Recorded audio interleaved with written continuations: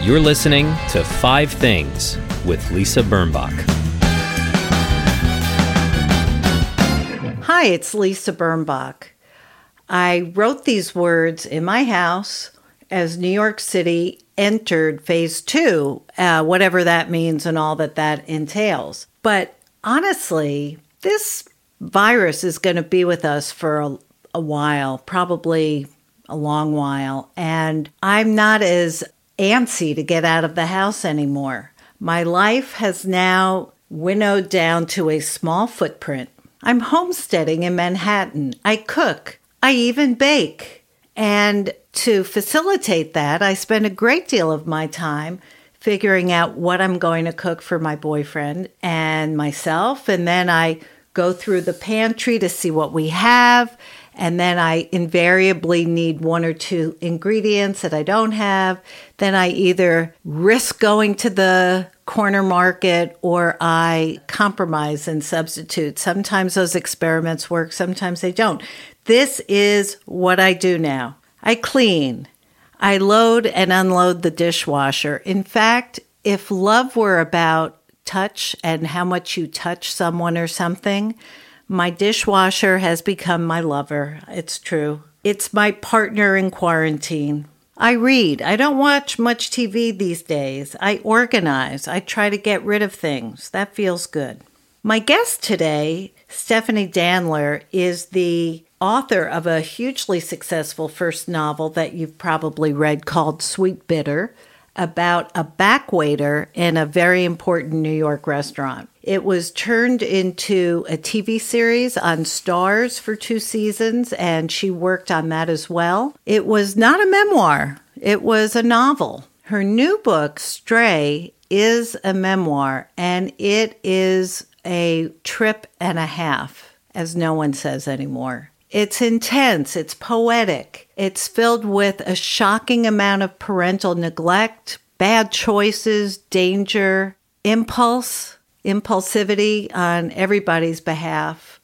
If you look at her picture, you see a beautiful, cool-looking young writer who is now a mother and a wife. But when you read this book, Stray, you understand that the composure and the success she's had comes from a true struggle and an enormous amount of work. And I hope you like the conversation. I loved her book, and I loved talking to Stephanie. So now it's my time to do my 5 things. And I have to say, number 1, oldie but goodie. It's my family. Maybe I'm thinking about my family because Stephanie's memoir was about a family that was very, very dysfunctional. I was very lucky not to have that. And honestly, I had a very easy childhood compared to my children. Am I a worse parent than my parents? Circumstances were different. I was married to someone who didn't have the same values as I had, or we didn't want the same things. And, my kids had to do a lot of the growing up and life lessons themselves. And as I do every day in my head, if not every day on the phone, I apologize for all the unhappy times they had, and I just love them so much.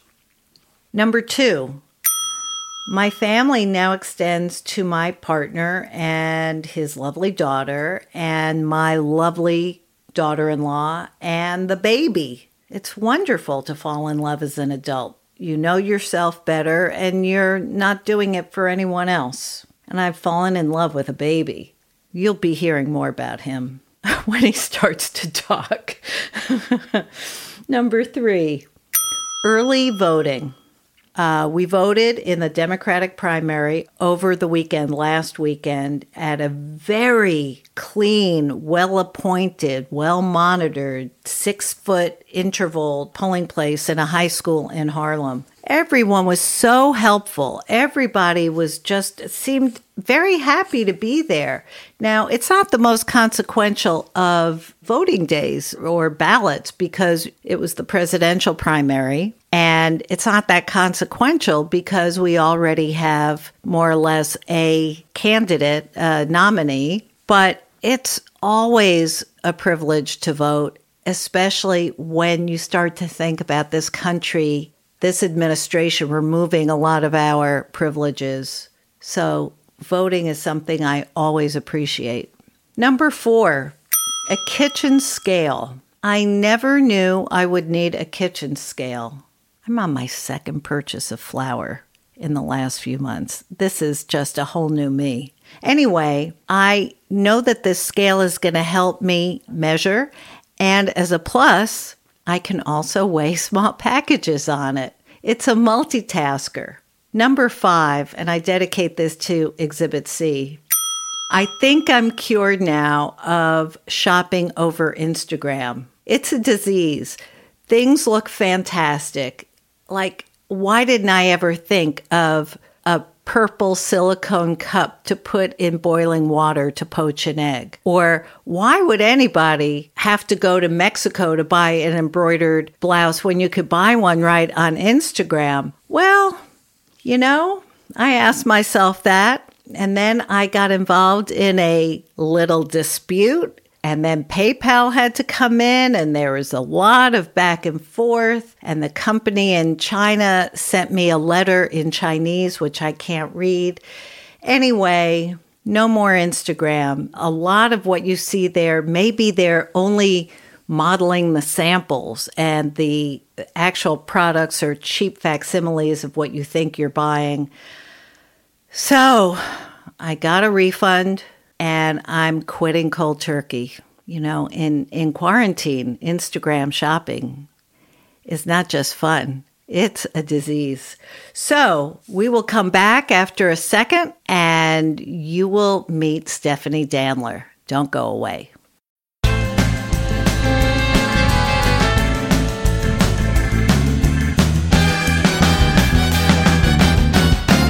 Welcome back. It's Lisa Birnbach. My guest this week is author Stephanie Danler. You probably know her from her novel, Sweet Bitter, which was a huge success out of the park and became a successful TV series. Well, she has something new and extraordinary, and it's called Stray, a memoir, and she joins me from her home in California. Good morning, Stephanie. Good morning, Lisa. Thank you so much for having me. Oh, I'm delighted to talk to you now that I feel I know everything about you. You kind of do, actually.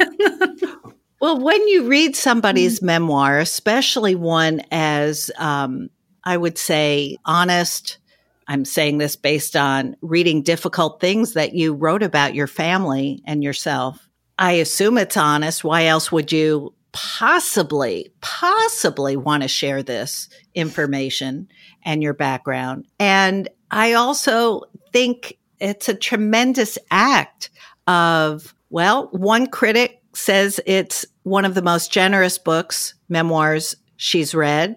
I read someone else who said a memoir is selfish because then it's your memory, not the others. That is the account of record. But it's a painful story, Stephanie. And I guess when people meet you, they would never expect that you grew up as a kind of lost and neglected child of two addicts, essentially. Yeah, that is the summary of the story.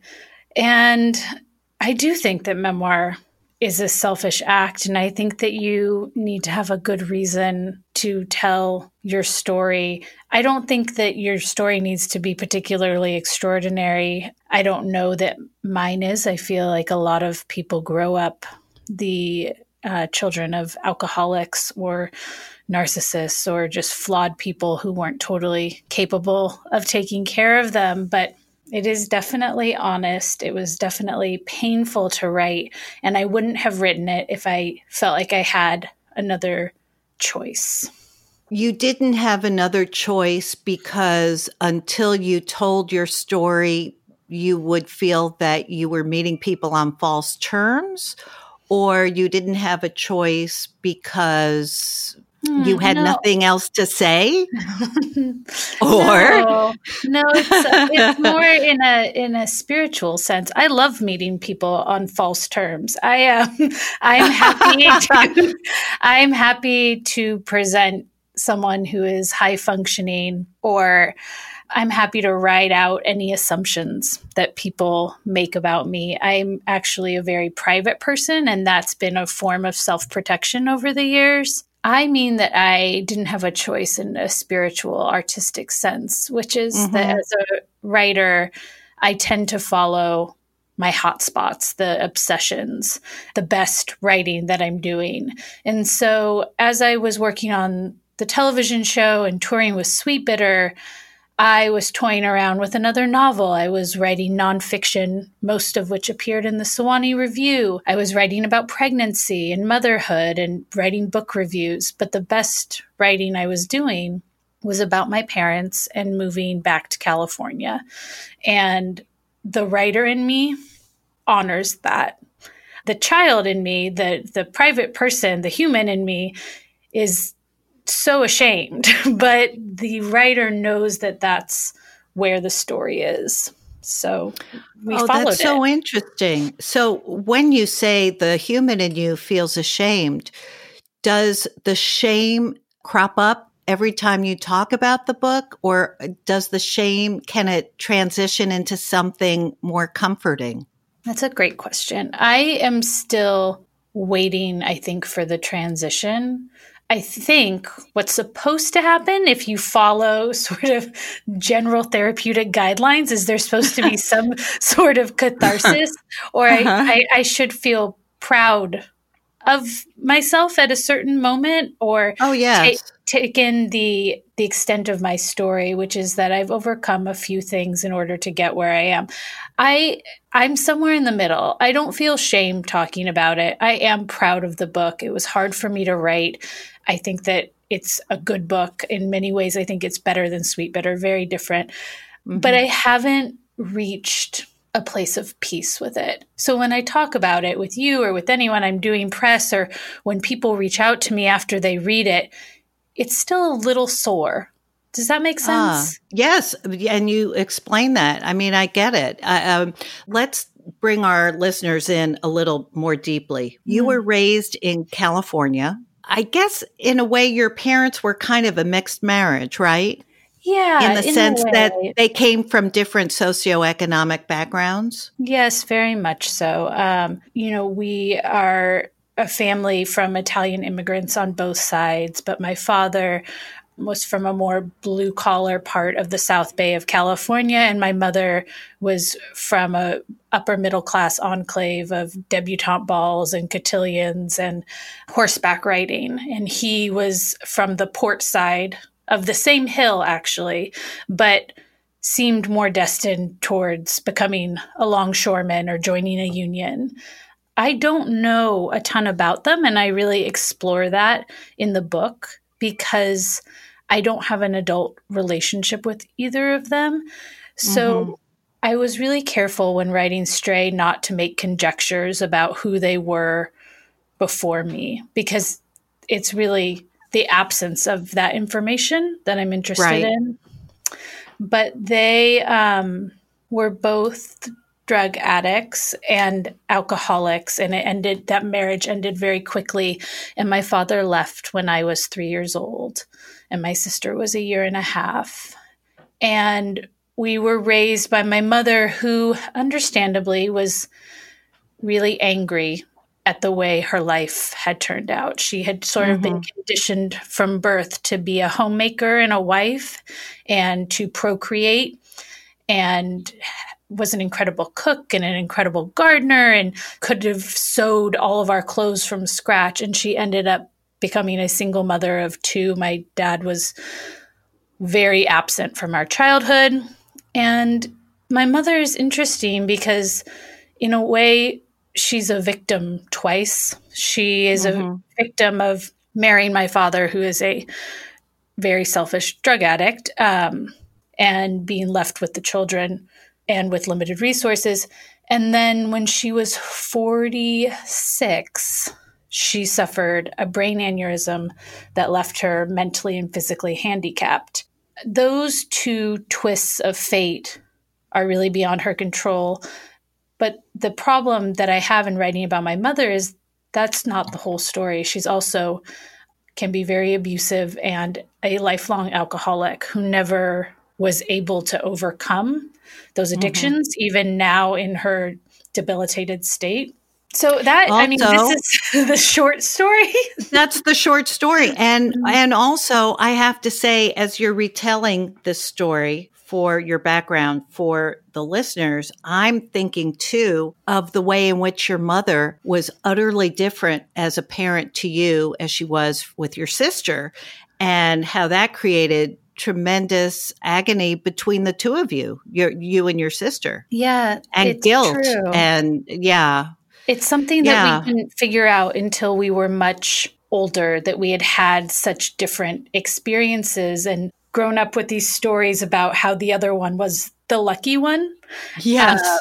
And I'm very lucky that she and I are so close, which is something I talk a lot about in Stray. Yes. So that we have been able to put the pieces of this back together. Well, in a way, you both had to raise yourselves because you were each living with a self-destructive and destructive parent, because at one point your mother cast you out when you were just a young teenager and you had to go to Colorado to live with your dad, and he was not prepared to really raise you, and he didn't. He sort of left you to your own devices, not all of which were good. No, I think at the time, I really thought that I had beat the system. I think a 16-year-old wants nothing more than total freedom, access to alcohol or drugs when she wants them, a 35-hour-a-week job that kept me from ever really fully engaging in high school. And I found his neglect to be thrilling, honestly, at 16. And it only becomes clearer and clearer as, now I'm 36, I'm about to have my second child, that it wasn't parenting. It was cohabitation. And, going back to what you said about my sister, which is so right, is that in her mind, I had achieved total freedom. And she's right. I've been on my own since I was 16 years old. I've always had multiple jobs. When I decided to move to New York, I did it by myself with $200 in my car and drove the thing and made a life there. And she was very tied up in my mother and went to university close to home. And to me, I had been abandoned. To her, she had been abandoned as well.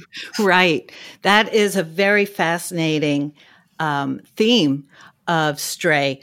Also, interestingly, you found yourself with absolutely, kind of raised by wolves as you were in your father's house. You suddenly end up getting into and going to Kenyon College. And I got very irritated that your father was sort of dining off of that. My daughter is going to Kenyon.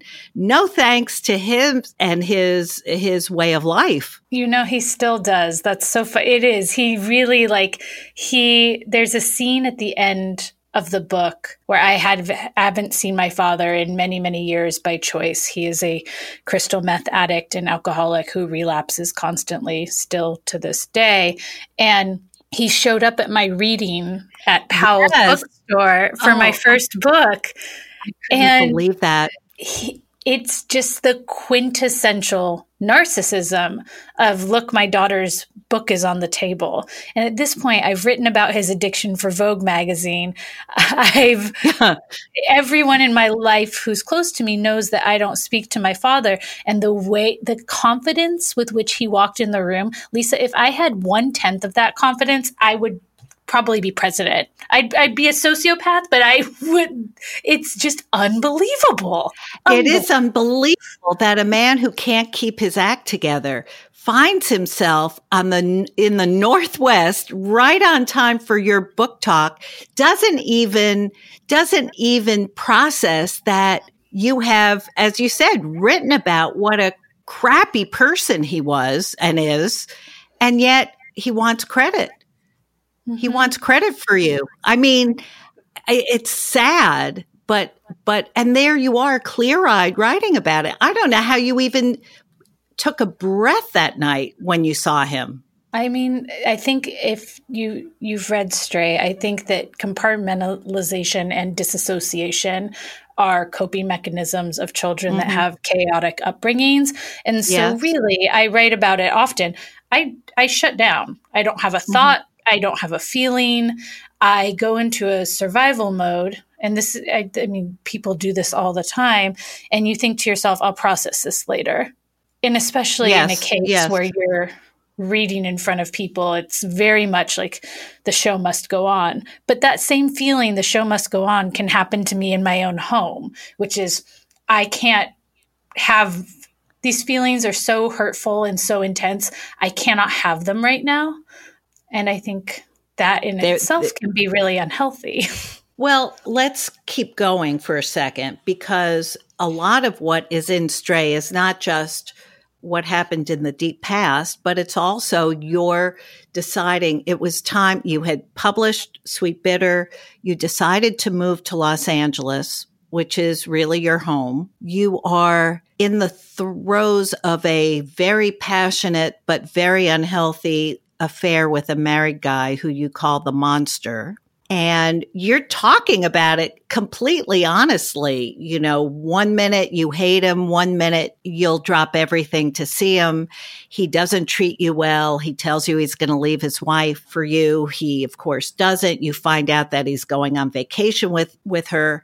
And at the same time, you meet a man you eventually call the love interest, who is also involved with someone else. And he takes you on hikes, and he takes you to places in Los Angeles, in familiar places that you had never seen that way, as a place of nature rather than as a place of maybe oppression.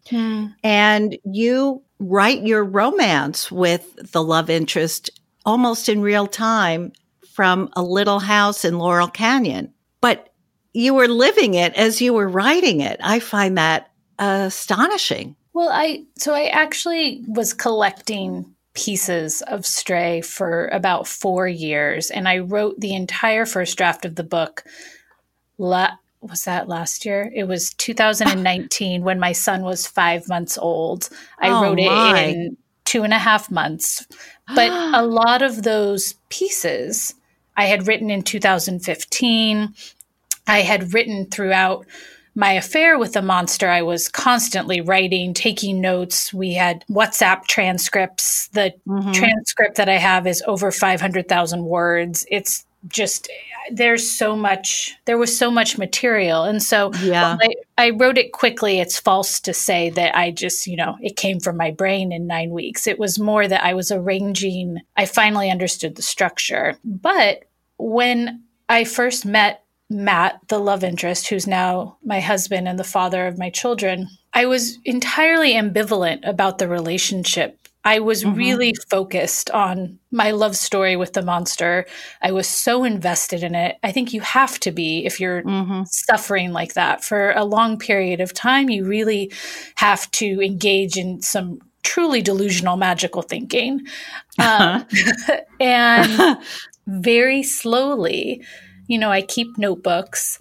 As the love interest was showing me California, I started to write about the places we were going, which a lot of the time were places of trauma in California's history, whether it's Owens Lake or the Salton Sea, places of environmental trauma.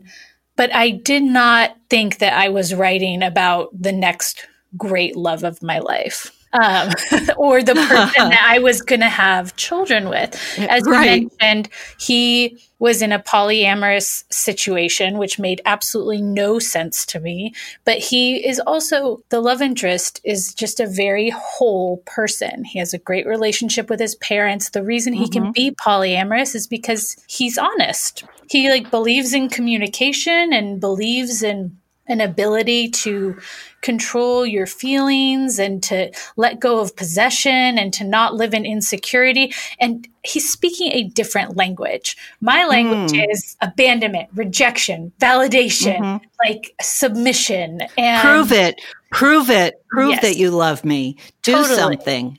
I need worship. I need fidelity. I need to drive through the night. I need to be in the throes of something that feels uncontrollable. And the longer I dated the love interest, the more I saw that this is a really adolescent concept, this romanticization of pain, this idea that to be in love means to suffer. And it's melodrama. It's for an addict of a different kind, don't you think? An excitement addict, an adrenaline junkie, somebody who, by the danger inherent in a dishonest relationship, gets thrilled. Absolutely. And it's so similar to drugs.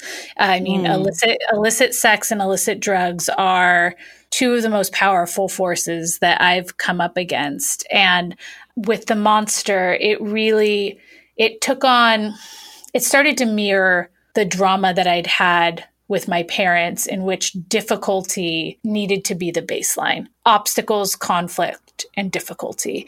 And so when I was with the love interest, I was like, this is so nice, but this isn't what relationships are made of. This isn't very up and down. No, it wasn't. Very steady. Yeah. But I really, I was married before in my 20s, which isn't what the book is about, but I do talk about it insofar as I had this sense of failing at marriage, at being damaged, and I left that marriage impulsively and in a very hurtful way. And it kind of informed the story I was telling about myself, which is that I was never going to be capable of any kind of gentle love. Yes. And it took a long time. I mean, the contrast between, it's funny because readers of the book, they either really respond to the monster or they really respond to the love interest based on whatever their own values are in that situation. Some people will be like, the relationship with the love interest is tepid and boring. And I'm like, it's really nice. It was really nice. He's an incredibly kind man. He wouldn't even know how to tell a lie if you paid him to. And in comparison to the flights, the money spent, the drama, the promises made and broken with the monster, I can see how the love interest is boring. But in the end, it has sustained me and interested me so far beyond. It's about whether you can recondition your brain to eroticize what is kind. Exactly. But I want to just give you credit for that. I mean, you don't need me for that. You've achieved it. But I do want to say that as I'm reading Stray, I'm feeling, ooh, this is so exciting. And this other guy, not so exciting. And maybe he still has other girlfriends. I'm worried about you at this point.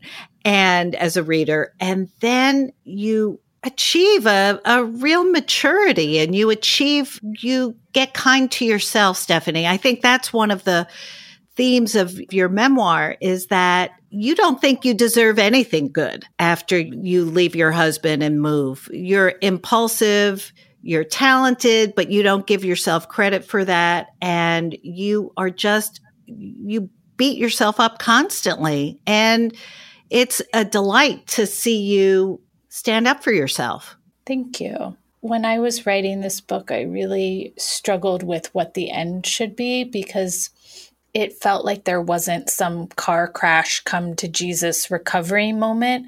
Mm-hmm. And I remember talking about it with my agent and eventually my editor. And I said, my life that I have now, which is not perfect by any means, but is something I treasure and would do anything to protect, hinges on an ability to be kind to myself. That's the turning point of the book.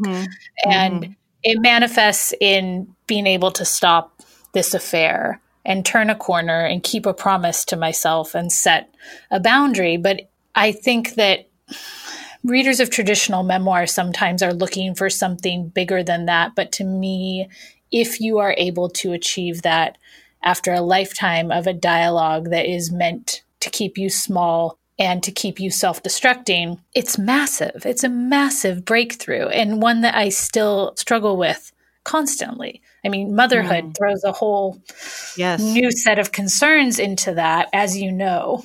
Well, I read an interview with you in which you said you hate memoirs that end with a giant catharsis and everything is wrapped up in a bow.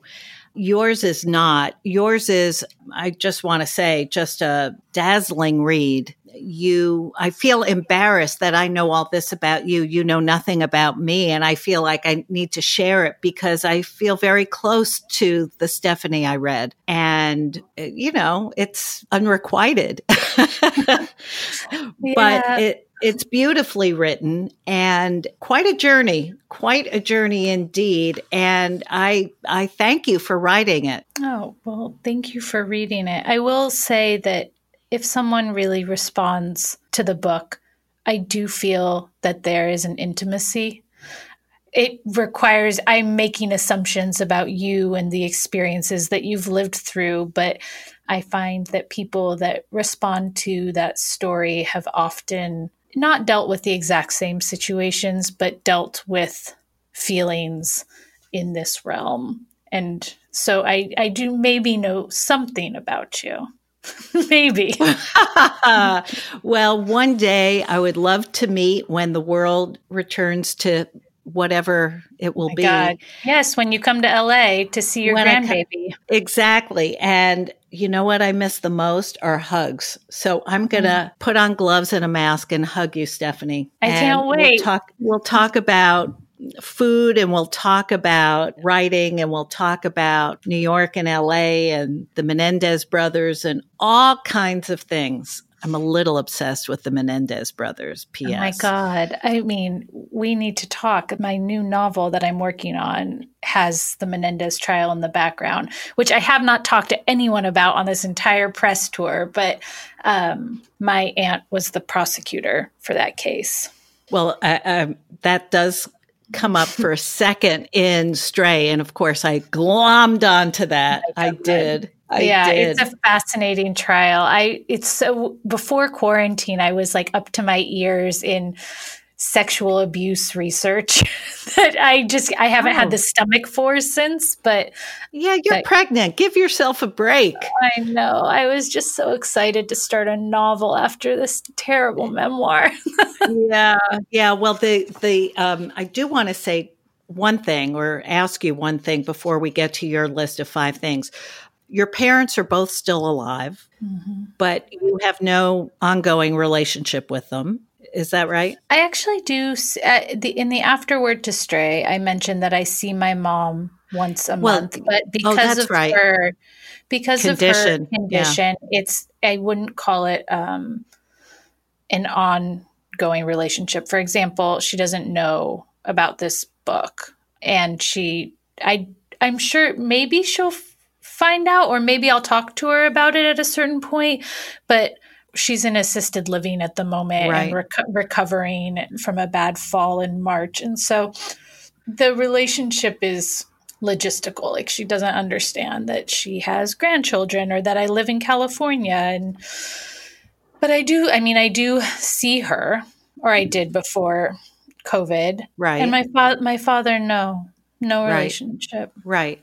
And again, you have an 18-month baby and another baby on his or her way, and a beautiful life, hard one. So I'm really, really, I could not recommend your memoir more. And I hope everybody who listened will go out and get it. In the meantime, life is not all terrible. And there are 5 things. It's awfully hard right now, but not terrible. And you have your list of 5 things that make your life better. So let's start with number 1. If you have your list in front of you, I have your list in front of me. I just pulled it up. My number 1, and this would go for any time in my life, is poetry. Lately, I've been really leaning on the Black poets in my collection. I don't know when this is going to air, but we're in the middle of a Black Lives Matter uprising after the death of George Floyd. And I have been meditating on race and privilege and the systems and structures of which in many cases I'm a part of, and ones that I hope to actively dismantle. But all that said, we're in this moment of total chaos, confusion in a lot of cases, and rapid change. I've been thinking a lot about Black joy, which is something that a lot of poets and writers who are Black have also been talking about, that I think maybe we do a disservice to our Black writers when we ask them to always talk about race. And so a lot of these poems really are about joy. They're about music and lineage and place and family and love and the body and sex. And I'm trying to make space for that. In addition to all the poets and writers who I consider teachers, there's also ones that I turn to remind me of our humanness, the sort of the universal experiences that we're going through. So in case anyone would like to read, I'm reading a lot of Kevin Young and Claudia Rankine and Lucille Clifton and Danez Smith and Donica Kelly and Nicole Seeley. If you follow me on Instagram, there are hundreds and hundreds of poets that I post. So yeah, that's where my solace has been lately. I think poetry is a great balm, BALM, for us now. And last week or 2 weeks ago, I featured the poetry of my favorite teacher in college, who was the poet Michael Harper, who wrote a lot about jazz, and his poetry became music, at least to me. Okay, number 2. Number 2 is meditation. If you read Stray, you'll know that I suffer from anxiety, as most of us do. But yes, it is something that I have self-medicated for in really unhealthy ways for a lot of my life. And when I became pregnant with Julian, who's my toddler son, I couldn't take a Xanax on a flight, or when I had a bad day and I couldn't drink half a bottle of wine to blunt my feelings. And of course, I got into meditation, this thing that everyone tells you is amazing, but you don't do it until you have completely run out of other choices. And I have quite a repertoire right now of practices. These are very, very unstable, uncertain times. So I feel that everyone I know who is remotely emotionally intelligent is suffering from the same thing. And I think there are tools if you can get yourself to sit down. I use the Headspace meditation app every day for at least 20 minutes, sometimes more. I use it on my son every night. Wow. He listens to we do a 5-minute meditation. He just listens to it. He's like running around, pulling his diaper off, but I put it on when we're doing bedtime. I just took a meditation tools for labor class, and I've been through labor before, so I'm not one of those people who's like, I'm just going to meditate the whole time. Right.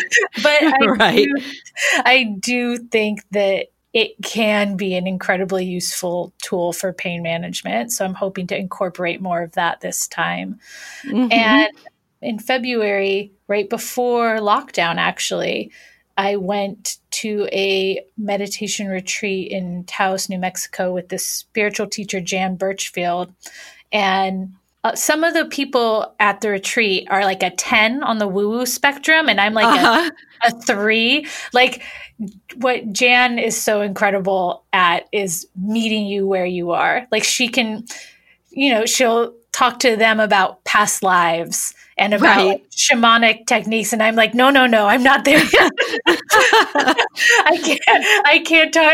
I'm like, can we just talk about like trauma and grief? And she is so great at that. And so I am using whatever I have to ground myself, especially before I have this baby, because this year, man, 2020, what happened? I know. If it weren't for the fact that you're having a baby in 2020 and a book release in 2020, you would want to give the year back. In fact, for me, I just want a refund. I think we just restart the clock next year, but you know. Sounds great. I mean, I'm praying that by the time December comes, we've had some good news. That's all I can do. Wink, wink, wink. I agree. Yeah, exactly. Yeah, totally. Okay. Number 3, and I'm very excited to hear about this. Well, so I'm traditionally the cook in our relationship, but since we've been in quarantine and I've launched Stray, I've been working very long hours, and my husband constantly, in the beginning, he was texting me, what should we eat for dinner? And I'm like, you are a grown man. Go to our cookbook shelf. We have 200 cookbooks. Go to the cookbook shelf, open a book up and pick a recipe, shop for the ingredients and make dinner. That's how this game works. And he, all by himself, got turned on to our Marcella Hazan, The Essentials of Italian Cooking, which is kind of the least sexy cookbook that I have insofar as there are no pictures. It looks like a textbook. And it's an old book. It's not a new and, the latest thing. No, yeah, not at all. It's, what was it, published in the 60s by Knopf? I think so, actually. Yeah. And he has no idea who Marcella Hazan is, that she essentially brought Italian cooking to an American audience. She's often compared to Julia Child. And one night I came home and he was making bolognese and I was like, what? Where did you get this? And he's like, that Italian cookbook we have. It's a 5-hour bolognese. He's like picked a very ambitious sauce. And he has been cooking his way. It's his favorite cookbook. And I don't know how it happened, but I will forever, a lot of those recipes are beloved by me and I've been cooking them since I learned how to cook. But now I will always associate this quarantine period with her bolognese, but also the risottos, the simple tomato sauce, the olive oil cake. I mean, we've been all over that book. And he's become the chef for now. Very much so. I'm envious, actually. When he bakes an olive oil cake, I'm like, you're living a life that I very much aspire to. Number 4. Number 4 is Sequoia National Park, which we just got back from. And we like to camp. If you've read Stray, you will know that my husband is a very passionate outdoorsman. I am a less passionate outdoors woman, but I am always happy once I'm there. I don't like packing the car. I can't stand all the gear. There's a lot of like anticipating discomfort. But once I'm there, I'm always so grateful. And so he has been dragging me for years now. And the first time I was pregnant, we ran away to Joshua Tree when I was 38 weeks. And that was a little late. That was like, as we were out there, I was having cramps and pains. And I was like, maybe this is a touch close. Julian was born 11 days after that trip. Wow. So this time I'm 34 weeks and we went to Sequoia National Park, and I'm so grateful the parks are open again. It's hard for us because we like to be outside so much. That's part of the reason we live in California. But for Julian, our son, like, we really want to raise him outside in touch with nature as much as possible. And watching him run around and crawl into these tree stumps and collect sticks for firewood and, wake up 99 times in the middle of the night. Like, where am I? All of this I'm just really happy that we could have that experience this year, because otherwise, that's lovely. Yeah, we wouldn't have been able to. You'd be stuck at home. Right. And number 5. Number 5 is my lemon tree. I have a Meyer lemon tree outside of my bedroom in the backyard, and it has become emblematic to me of why I live in California. Are you living in the same Laurel Canyon place that you wrote about? No, that place is falling. Truly, I left because the landslides didn't stop. I reference the first one during Stray, and then all these trees had to be removed. Then the garden, which went up the hillside, collapsed as well. And I actually just couldn't handle living there anymore. Every time it rained, which I didn't own it. The landlord was taking care of this, but the constant construction and also just the constant fear of being covered and we live in Silver Lake, and I miss Laurel Canyon very much, and it was a really precious time in my life. But the fact that house still stands I'm just waiting. One day it's going to be in the news. I'm going to tweet about it. I'm going to be like, this house finally fell down. Or it slid down. Yeah. Maybe it'll just slide down Laurel Canyon. It happens all the time. It really does. Yeah. But what that place has in common with my current place and everywhere I've lived since I've moved back to LA is the flow with the outdoors, the ability to have the doors and windows open, to walk outside and pick a lemon. And it turns out that lemons have been my number one pregnancy craving. And so this tree, I'm using it every single day. That's incredible. Yeah. It's like you have a Whole Foods in your backyard. It is one less thing to worry about. And I think my son has inherited it as well, because he eats lemons raw every day. Just chews on them. And does he actually eat the rind? He will bite through the rind and mash it up. He doesn't swallow the rind usually. He spits it out, but he'll eat the interior like it's fruit. Yeah, well, it is. It is. It's just, and this tree happens to be very, very sweet. I think he doesn't understand that lemons are sour yet. I love lemons. As a matter of fact, lemons are sometimes they're one of my 5 great things, even though, I have to buy them and they're not Meyer lemons. But I think the list is great. Stephanie, just a true treat to talk to you and to read you. And now that you're on my radar, you will never leave it. Fantastic. I really look forward. I hope we do get to meet in person this year. And I'm so excited to be on this podcast and that you took the time to read the book. Thank you. Duh.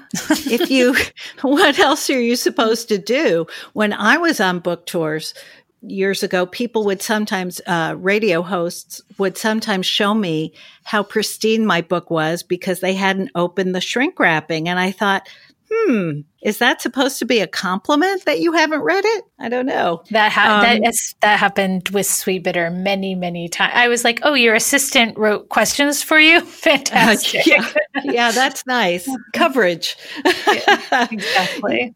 You've been listening to 5 Things That Make Life Better with me, Lisa Birnbach. My guest this week has been Stephanie Danler, author of Stray, the new memoir published by Knopf, also author of Sweet Bitter, the novel that you may have read.